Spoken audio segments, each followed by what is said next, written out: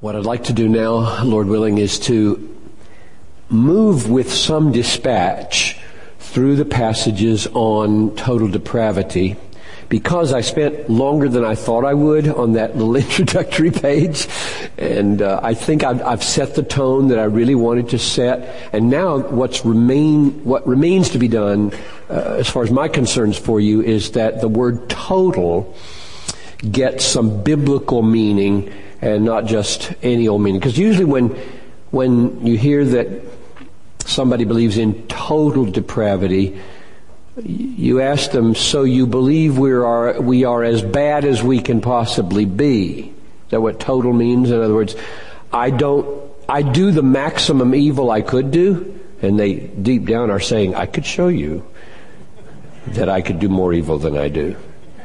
And so we don't mean that a person is doing all the evil that they could possibly do. So what do we mean when we say that our depravity as human beings is total? Maybe the word doesn't even need to be used. Could be pervasive or profound or deep or horrible but I'll show you the sense in which I mean it. And there are 5 of these senses. Number 1, depravity is total in that it affects every human being. All have sinned and fall short of the glory of God. There is no man who does not sin. 1 Kings 8:46. Psalm 143. Do not enter into judgment with your servant, for in your sight no man living is righteous.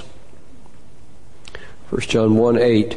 If we say we have no sin, we're deceiving ourselves and the truth is not in us. Now that's spoken to believers, but the argument would be, if it's true of believers, how much more would it be true of others as well? So my first observation is that total can be taken to mean the extent of our sinfulness is that it covers everybody. There's nobody outside the fall. Number 2, our rebellion or hardness against God is total. That is, apart from the grace of God, there is no delight in the holiness of God, and there is no glad submission to the sovereign authority of God. So apart from grace, there is no delight in the holiness of God. There is no glad submission. Until grace moves into a fallen heart, those things don't happen in the heart. Romans 3:9. What then? Are we better off than they? Not at all, for we have already charged that both Jews and Greeks are all under sin. As it is written, none righteous, not even one. There is no one who understands. There is no one who seeks for God. There is no fear of God before their eyes. Now, where you find a seeking, you may be sure, therefore, that you have God nudging, God drawing, God doing something. My point is, we don't seek Him, we don't delight in Him, we don't pursue Him apart from His enabling grace because of how depraved we are. John 3:19. This is the judgment, that light has come into the world, and men love darkness rather than light, for their deeds were evil. Men loved darkness. They didn't just choose darkness. Men love darkness. We love darkness. For everyone who does evil hates the light. So this is a love and a hate issue. Our condition is not neutral. It's like a pendulum, or a metronome. Tick, tick, tick, tick, tick. We're not poised neutral. We are hating light and we are loving dark. And does not come to the light for fear that his deeds would be exposed. But he who practices truth comes to the light, so that his deeds may be manifested as having been wrought in God. That is, if you do make a wise choice, if you do come to the light, what will be shown is that this has been wrought in God. I think meaning God has wrought it. God has brought it to pass. And so where you see somebody breaking free from their depravity with spiritual interests and hungers and longings, you may be hopeful God's beginning to do something here, and you pray may bring it to consummation in conversion. I'm going to skip and go to number 3. In his total rebellion, everything man does is sin. Now, we spent a lot of time on that, so I think I'll just pass over it and just remind you that everything we do that is not from faith is sin. So the totality, so it's like if a person says, I could do more evil than I do, you say, well, you only do evil. So there's no more to do. You could do different kinds of evil. You could do more harmful evil. But as far as your relation to God, if you're not trusting Him to help you and seeking His glory in what you do, then what you're doing is in rebellion against Him, and therefore it is sin, no matter what quality at the horizontal level it has. Number 4. Man's inability to submit to God and do good is total. So the inability to submit and the inability to do good is a total inability. Romans 8, verse 5. Those who are according to the flesh set their minds on the things of the flesh. Those who are according to the Spirit set their minds on the things of the Spirit. So he's setting up two kinds of human beings. One, they are according to the Spirit. The other, they are according to flesh. That which is born of the flesh is flesh. That which is born of the Spirit is spirit. So either you're just flesh, that is human, or you have been born of God and you are in the Spirit and the Spirit is in you. Those are the two alternatives. Verse 6, for the mind set on the flesh, literally the mind of the flesh, is death. But the mind of the Spirit set on the Spirit, literally the mind of the Spirit, is life and peace. Why is that? The mind set on the flesh is hostile toward God. For it does not, so it starts with does not, subject itself to the law of God, for it is not even able. So he moves from does not to cannot to do so. And those who are in the flesh cannot please God. So you have two kinds of human beings. Those who are born of the flesh and are simply human with no spiritual life. They've not been born again, and they are simply what we are by nature apart from divine grace and regeneration.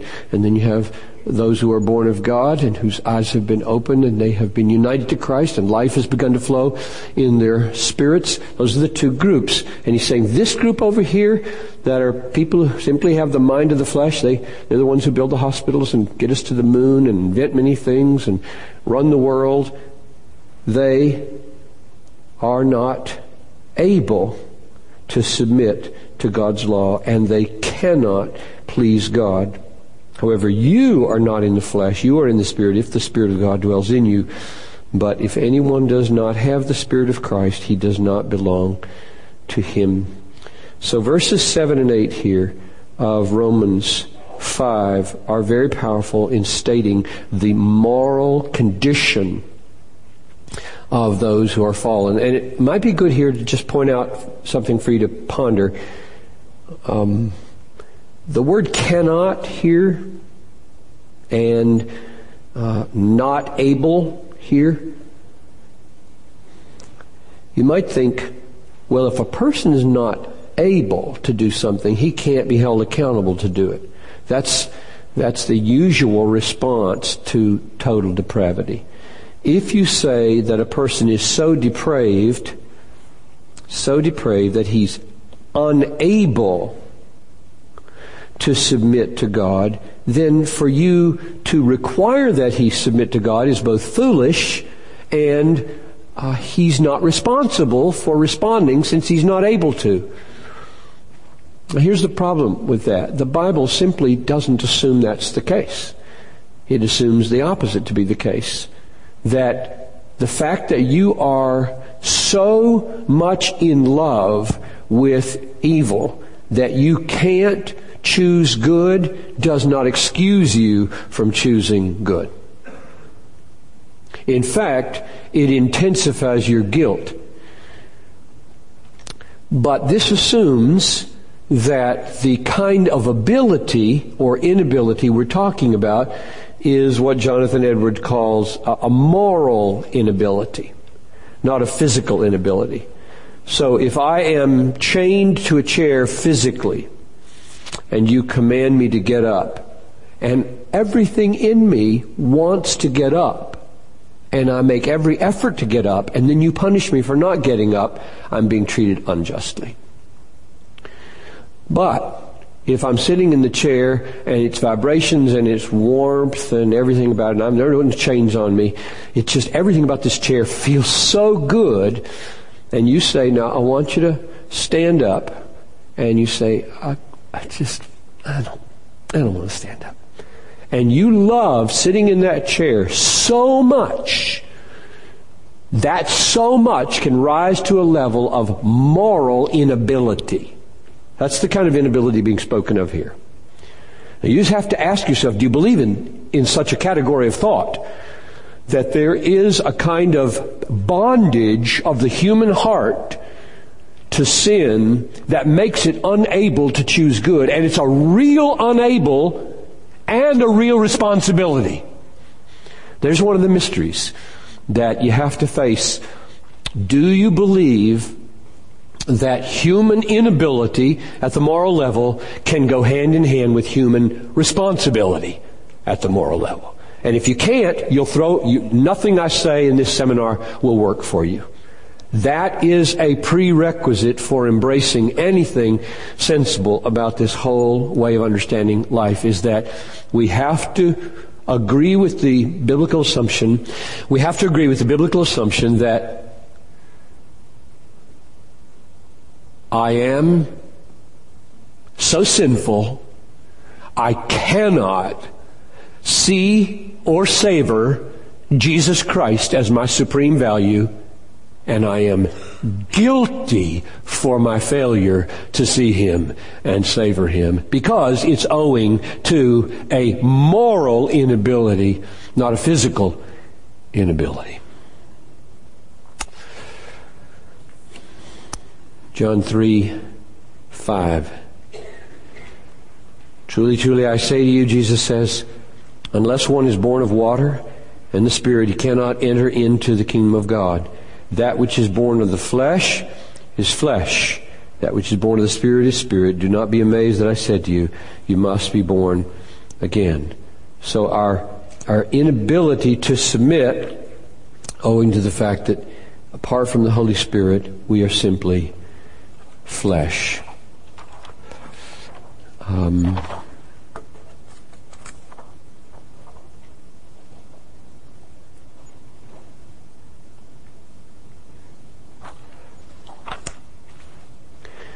Romans 6. Thanks be to God that though you were slaves of sin, you became obedient from the heart to that form of teaching to which you were committed, and having been freed from sin, you became slaves of righteousness. So here, conversion is pictured as you having once been a slave of sin. And the escape from that slavery is owing to God, because you're saying thanks be to God that though you were once that, you became obedient. So we shifted out of our slavery into obedience because of God. I'm going to skip over these other passages and jump to number 5. Our rebellion is totally deserving of eternal punishment.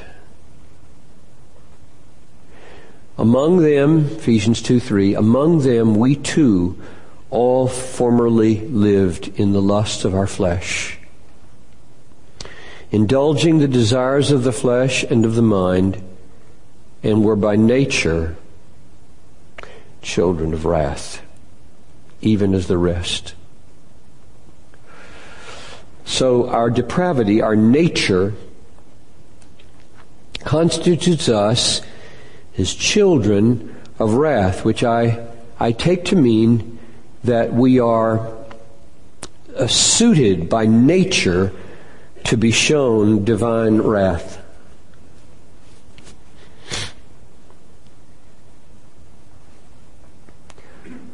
How can that be?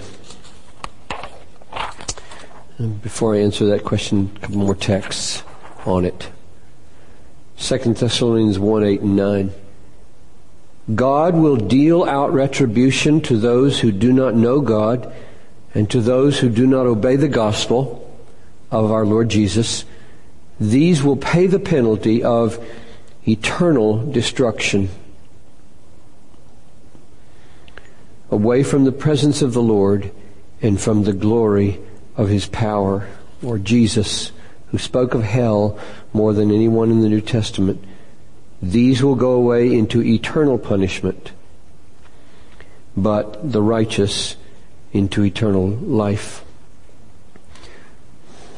The totality of our depravity means that because of our rebellion against God and our corruption of the goodness that He gave at the beginning,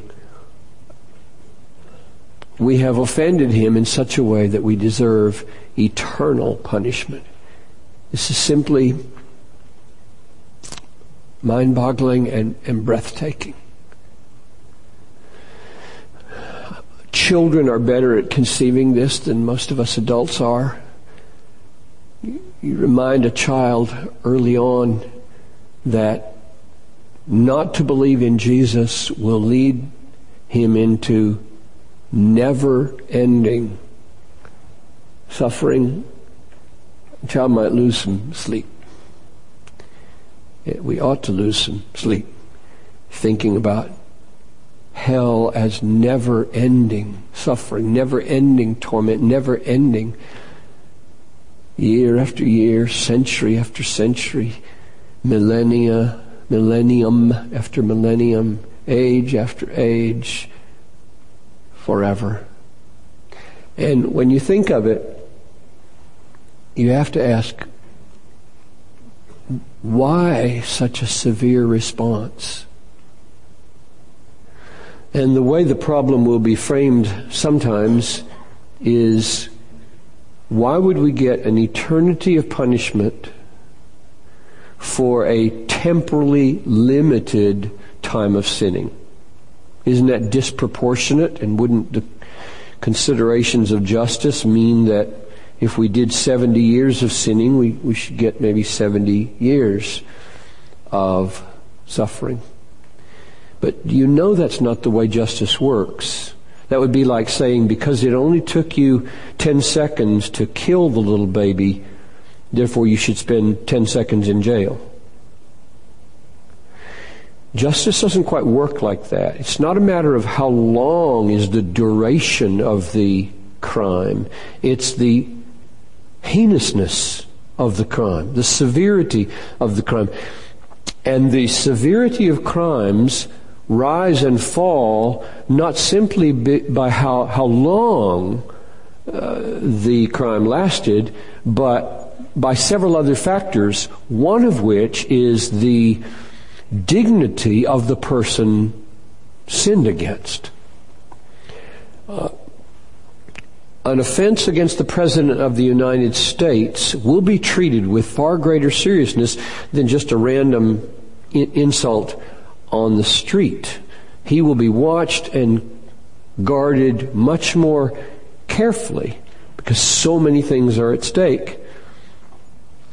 God is an infinitely worthy being, and therefore a sin or an offense against Him is an infinitely worthy punishment, worthy of an infinite punishment. That's the way Jonathan Edwards argues for why hell makes as much sense as it does and should sober us and take our breath away. So my fifth observation with regard to total depravity is that we are totally deserving of the kind of wrath that we are promised. So, conclusion of total depravity. Total depravity means that apart from any enabling grace from God, our hardness and rebellion against God is total. Everything we do is in rebellion against Him, in sin. Our inability to submit to God or reform ourselves is total, and we are therefore totally deserving of eternal punishment. It's hard to exaggerate the importance of admitting our condition to be this bad. If we think of ourselves as basically good, or even less than totally at odds with God, our grasp of the work of God in redemption will be defective. But if we humble ourselves under this terrible truth of our total depravity, we will be in a position to see and appreciate the glory and wonder of the work of God discussed in the other 4 points. So a great deal hangs emotionally on how you feel about your own sin. If you come at the doctrines of grace and are not deeply moved about your own unworthiness, then these doctrines will not land on you as winsomely, as preciously, as if you come with a sense of, there's no hope for me. So let's turn now to the doctrine of unconditional election. And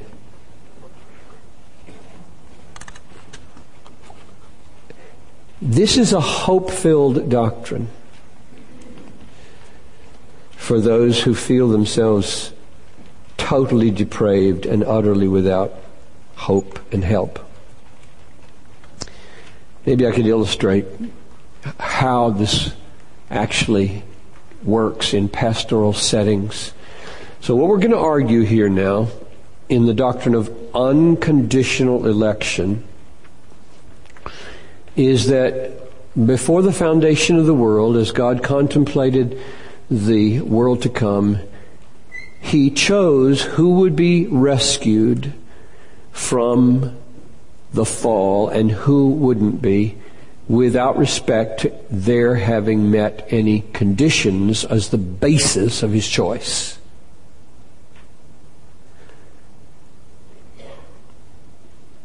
All of us have proved guilty. All of us deserve punishment. Justice would be served if all of us perished. And therefore, election is gracious and free. And that I am plucked out of the ocean is owing to nothing in me. Nothing. Now, here's a person sitting in your office. This has happened more than once. And he feels absolutely hopeless because of the track record of sin in his life and how many times he has scorned God and sinned against Him and is deeply trapped in sin. And He knows that you believe in unconditional election.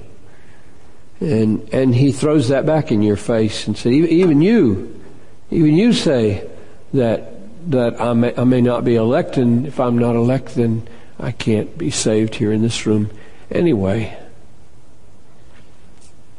Now, one of the functions of unconditional election at that moment in the counseling session is to enable you to say to Him, you know, don't you, that the implication of the doctrine of unconditional election is that you have absolutely no right to tell God you have sinned yourself out of the possibility of being saved. Who do you think you are to describe a list of long conditions that you have failed to meet as to why He cannot save you? You see what they've done? They have listed off year after year after year of failure in their life. And they're throwing that at me now and saying, there's no way I could be saved. Look what I have done. And you say, excuse me, the point of unconditional election is to free me as a pastor who loves you right now, and an evangelist, is to free me to look you right in the face and say, you better shut your mouth, rather than tell God all the conditions you haven't met such that you could be among the elect. There are no conditions for being elect. You feel the implication of this, young man? There are 0 conditions for being among the elect. So all of your narrative of your lifelong sins have 0 to do, less than nothing to do with whether you can be among the elect. You see the freeing effect that has right there?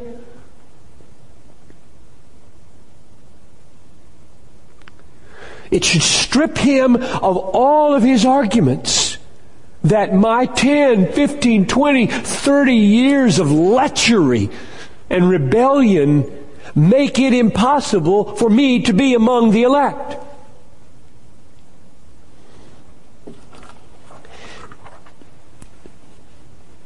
Unconditional election means that I, as an evangelist at that point, say to him, you can talk till you're blue in the face about all the conditions you haven't met. And I will simply say to you, that's the point. That's the point of the None of those arguments can be used against God. None of those arguments can be used in the mouth of Satan to make you ultimately despairing unless you just want them to.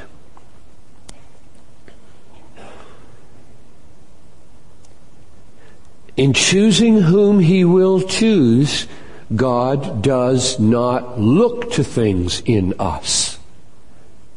He has His own wise counsels for why He does what He does. And I don't know them ahead of time. And so I just want to say to you, leave it behind, brother, right now. Leave it behind that you're going to keep bringing up to God all the reasons why you can't be among the elect.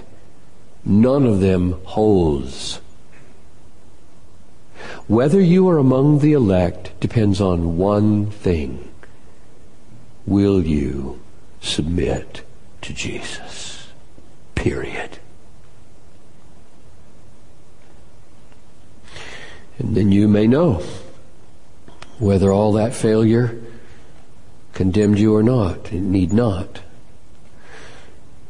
So I don't come at these doctrines as though they somehow trap me, somehow limit me from doing the kind of evangelism I want to do, from pleading with people to be saved. Just one other practical illustration. This will relate to a few of you, I'm sure. When my son from age 19 to 23, walked away from everything, walked away from the Lord, walked away from the church, walked away from the faith and threw it away, I shed more tears in those 4 years than in any other time in my life. And that brought me more pain, more continual agony than anything I've ever walked through. Because I just loved Him so much. And I have a treadmill in my office. And I jog when I'm not sick 3 times a week. And I pray, and I listen to sermons, and oh my, He was always there. He was there with every song I listened to. He was there with every sermon I listened to. And I never let God go. I just took hold of God's rope and said, will not let you go. Now, sometimes people would ask me how that all related to my Calvinism. And you feel kind of fatalistic about Him because of what you believe about election or irresistible grace. And my whole response, emotionally and theologically, was, no, just the opposite. Just the opposite. I sat in so many Lean Chins and Pizza Huts across the table from Him during those 4 years, just kind of probing, how are you doing? Is there any movement of God in your life? And have His face come back to me so spiritually dead and blank. I just felt absolutely, totally helpless. And I was helpless. And therefore the only hope I had was God elects unconditionally and exerts irresistible grace. If there's going to be any salvation, it's going to be God doing it. I can't make it happen. And so my theology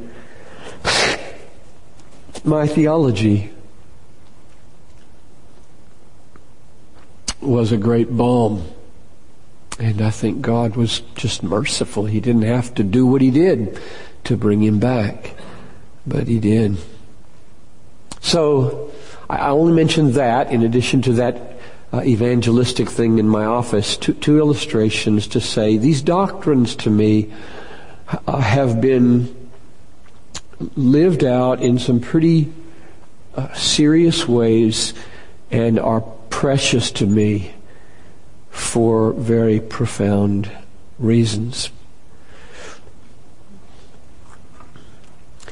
So here's a definition of election in the Reformed or Calvinistic understanding. This is from the Westminster Confession. Those of mankind that are predestined unto life, God, before the foundation of the world was laid, according to His eternal and immutable purpose, and the secret counsel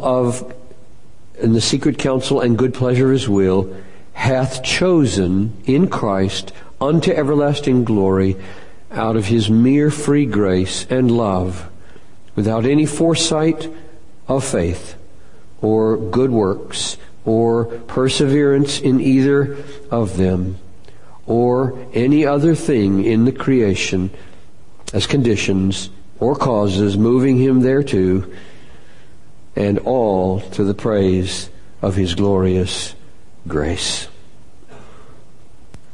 The heart of that is, hath chosen in Christ unto everlasting glory. So God chooses whom He will bring to faith.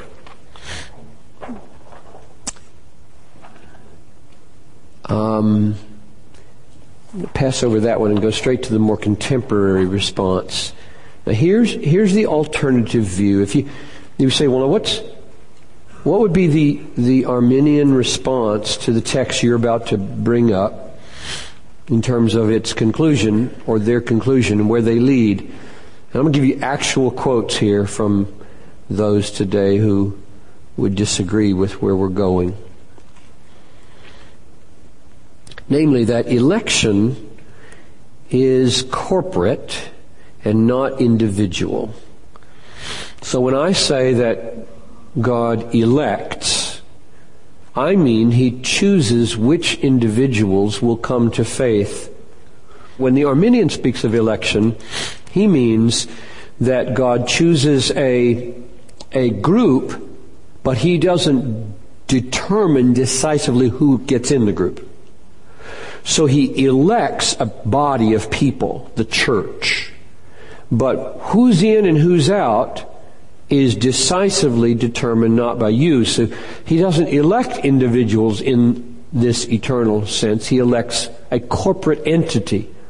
So let me read those. The point is that, this is Forster and Marston, a book in 73. The point is that the election of the church is a corporate rather than an individual thing. It is not that individuals are in the church because they are elect.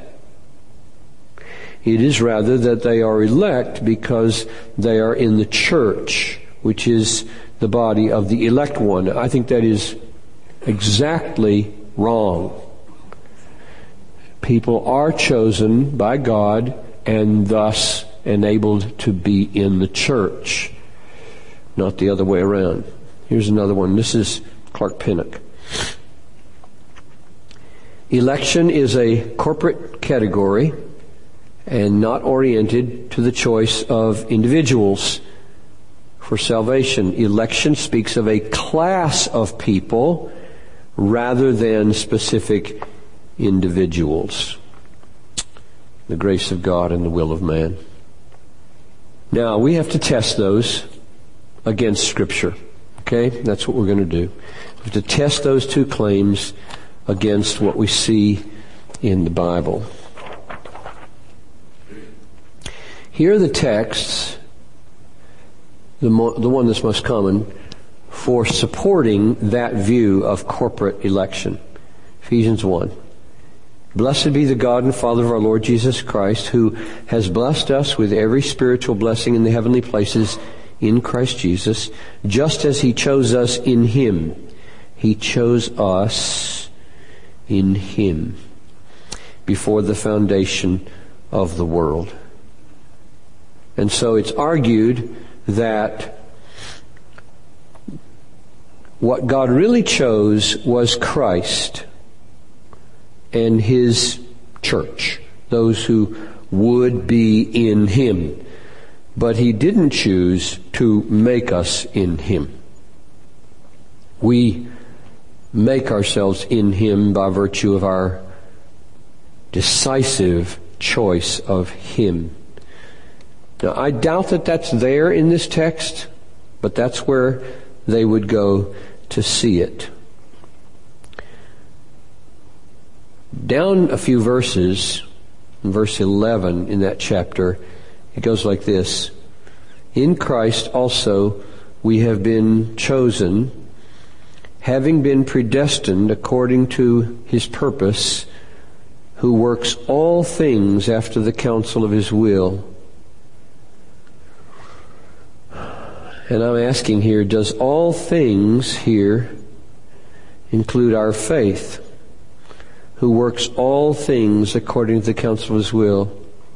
In Christ also we have been chosen, having been predestined according to the purpose of His will, who works all things. And if it includes faith, then the faith that brings us into Christ was also worked by God, and therefore the election includes the election of who will be in the church or in Christ, which is what I think this in fact means, but we will look at many texts to show why we think that. The problem with taking those texts to support corporate election, this is Ephesians, so that was Ephesians 1, this is now Ephesians 2. Were we dead and unable to believe, so that life and faith had to be given to us? In other words, as you read chapter 1, what would incline you to think that the election there of chose us in Him. Chose us in Him is not a selection of individuals and whether they would be in Christ, but a selection of Christ and whoever gets themselves into Him. What would incline you to think that way? The text doesn't imply that. You could say the text could go either way at that point. But what would incline you, I think, is whether you read the rest of the book and you saw things that would point you in that direction. And I find myself, as soon as I get to chapter 2, pointed very much in another direction, besides chapter 1, verse 11. God, being rich in mercy, because of His great love with which He loved us, even when we were dead in our trespasses, made us alive together with Christ. By grace you have been saved, and raised us up with Him, and seated us with Him in the heavenly places in Christ Jesus, so that in the coming ages we might show the surpassing riches of His grace and kindness toward us in Christ Jesus. For by grace you have been saved. It says it again here. Grace, you've been saved. Through faith, and that not of yourselves, it is the gift of God, not of works, lest anyone should boast. Now, when he says, you were dead, and you were made alive, and then he sticks in this parenthesis. It doesn't fit. This is exactly the way it works in Greek as well as English. It seems out of place. It's like an insertion. You have to put it in parentheses. By grace you have been saved. Why does he insert that? He's going to say it again right here. By grace you've been saved. But he says it here in verse 5. Why does he say it right there? And I think he wants us to see that this grace is of such a nature that it makes dead people alive. That's what grace means. If grace waited to see whether we would make ourselves alive and then respond, it wouldn't be grace. Not the way Paul conceives of grace anyway. When we were dead in our trespasses, He made us alive together with Christ, parenthesis, by grace you have been saved. So when I read that, I say, nothing in me is inclined to go back to chapter 1 and say, He chose us in Christ means He chose an undefined mass of people and He waited to see whether they would get themselves alive so that they could be in Christ. It just doesn't fit. He makes us alive, and thus He grafts us into Christ, and thus the election is an election into Christ and not just of Christ.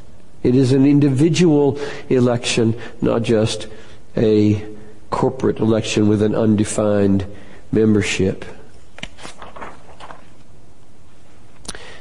Now we start looking at passages of Scripture that show us the individual nature of election.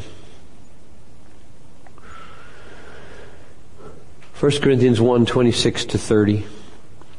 Consider your calling, brethren, that there were not many wise according to the flesh, not many mighty, not many noble, but God has chosen the foolish things. God has chosen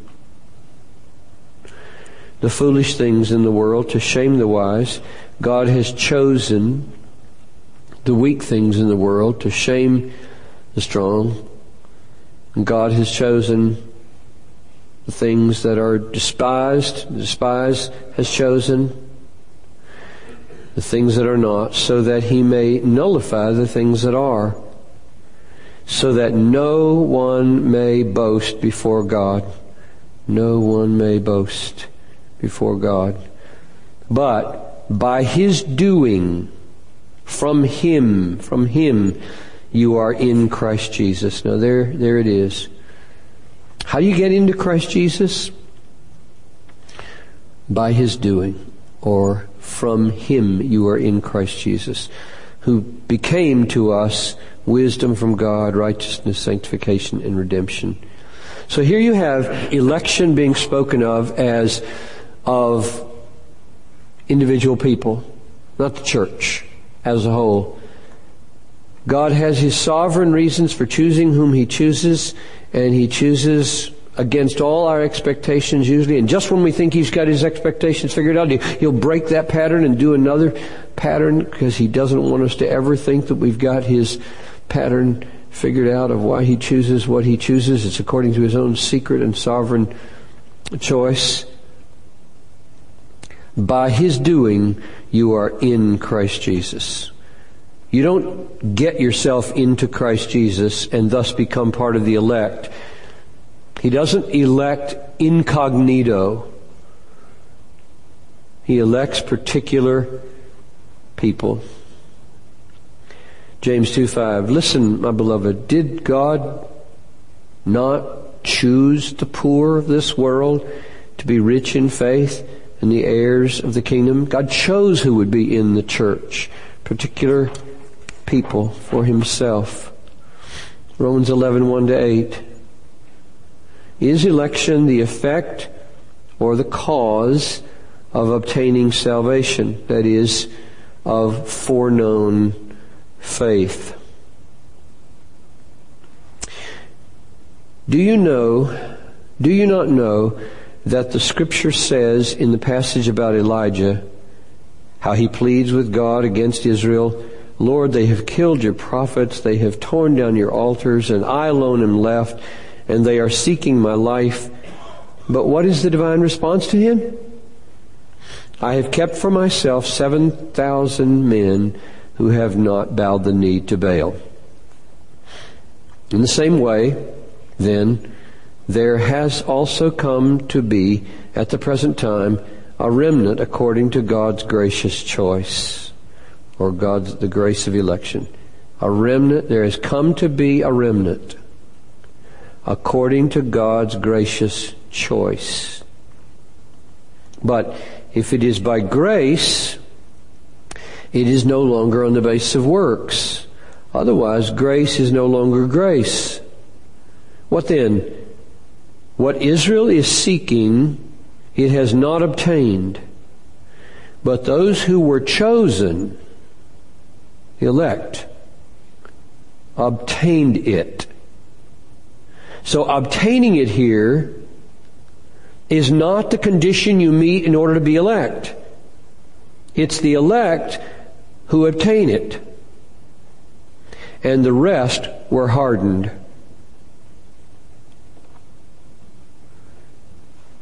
So I regard that text right there as just a clear statement that election is not a non-individual election of an undefined group of people who get themselves into that people.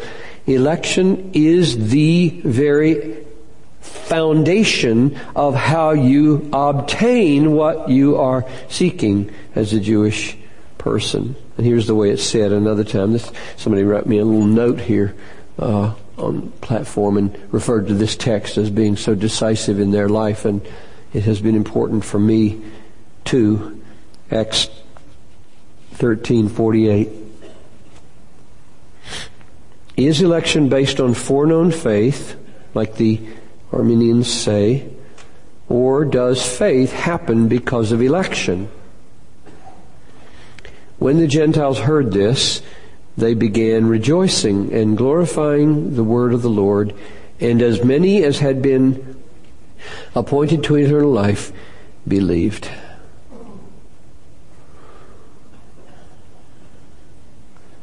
As many as had been appointed to eternal life believed. So which way does it work?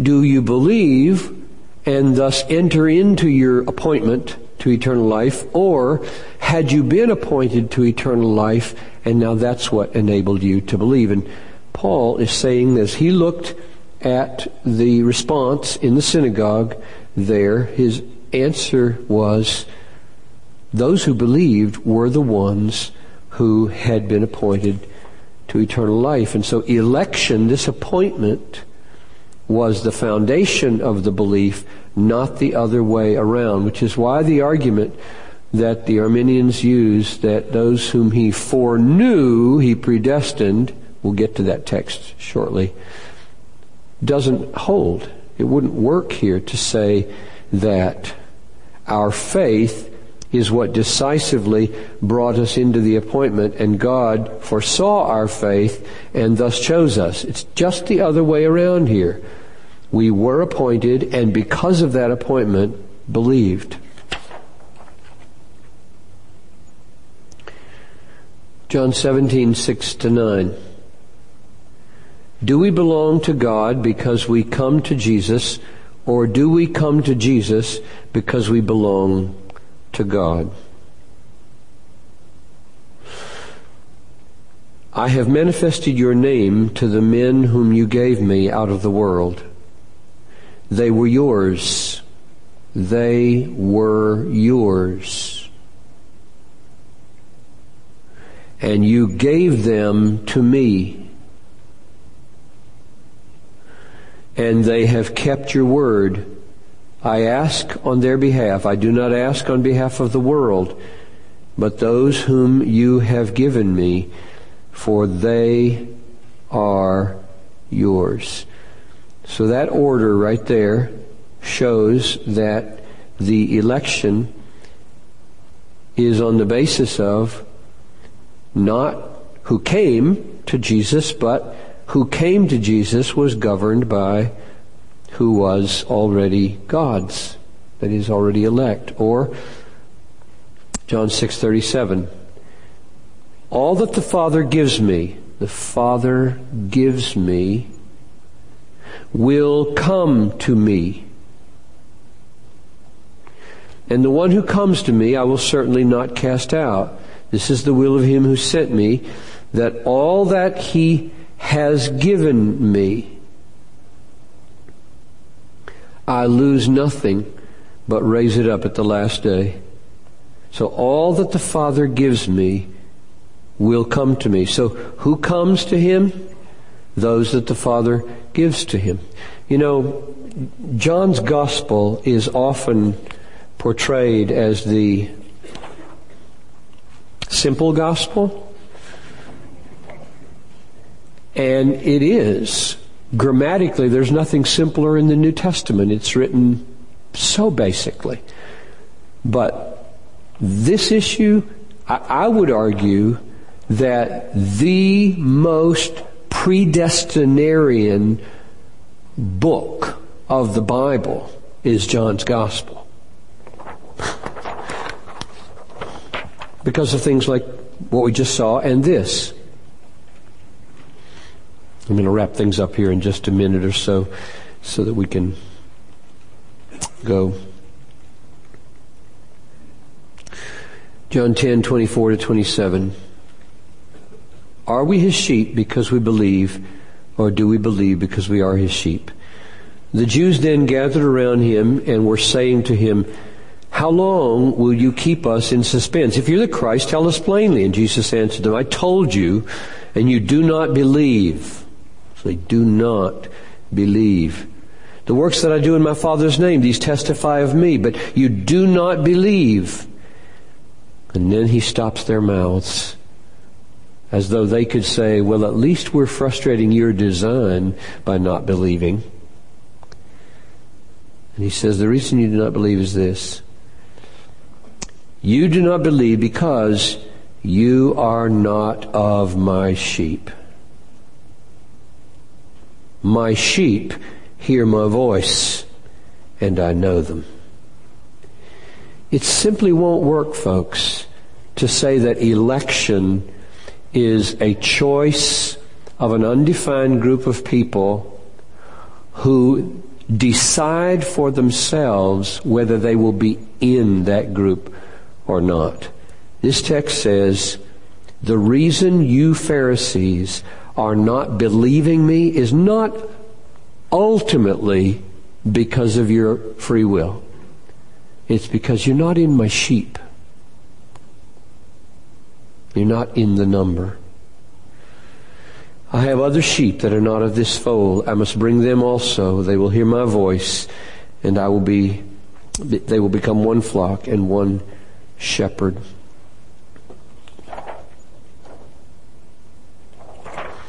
Close with this one. Acts 18:9. The Lord said to Paul in the night by a vision, don't be afraid. He's in Corinth. Don't be afraid any longer, but go on speaking. Do not be silent, for I am with you. No man will attack you in order to harm you. I have many people in this city. That's the way God spoke to Paul about doing evangelism in view of divine election. I have a people in this city. You don't know who they are. I know who they are. I have brought you here to find them. And the way you find them is simply by scattering the gospel, preaching the gospel. I will make sure that my sheep hear my voice and respond. And those who don't respond and resist you, it will because they are not among my sheep. They're not among my chosen ones. And they are guilty in their rebellion. Now we have more work to do on the doctrine of unconditional election, but we need to stop here and pray. So Father, I pray that we would be stunned first by our own depravity and then stunned that we would have been brought to life by your free choice of us, owing to nothing in us, so that there'll be no boasting in us. Let him who boasts boast in the Lord, which we do as we go in Jesus' name. Amen.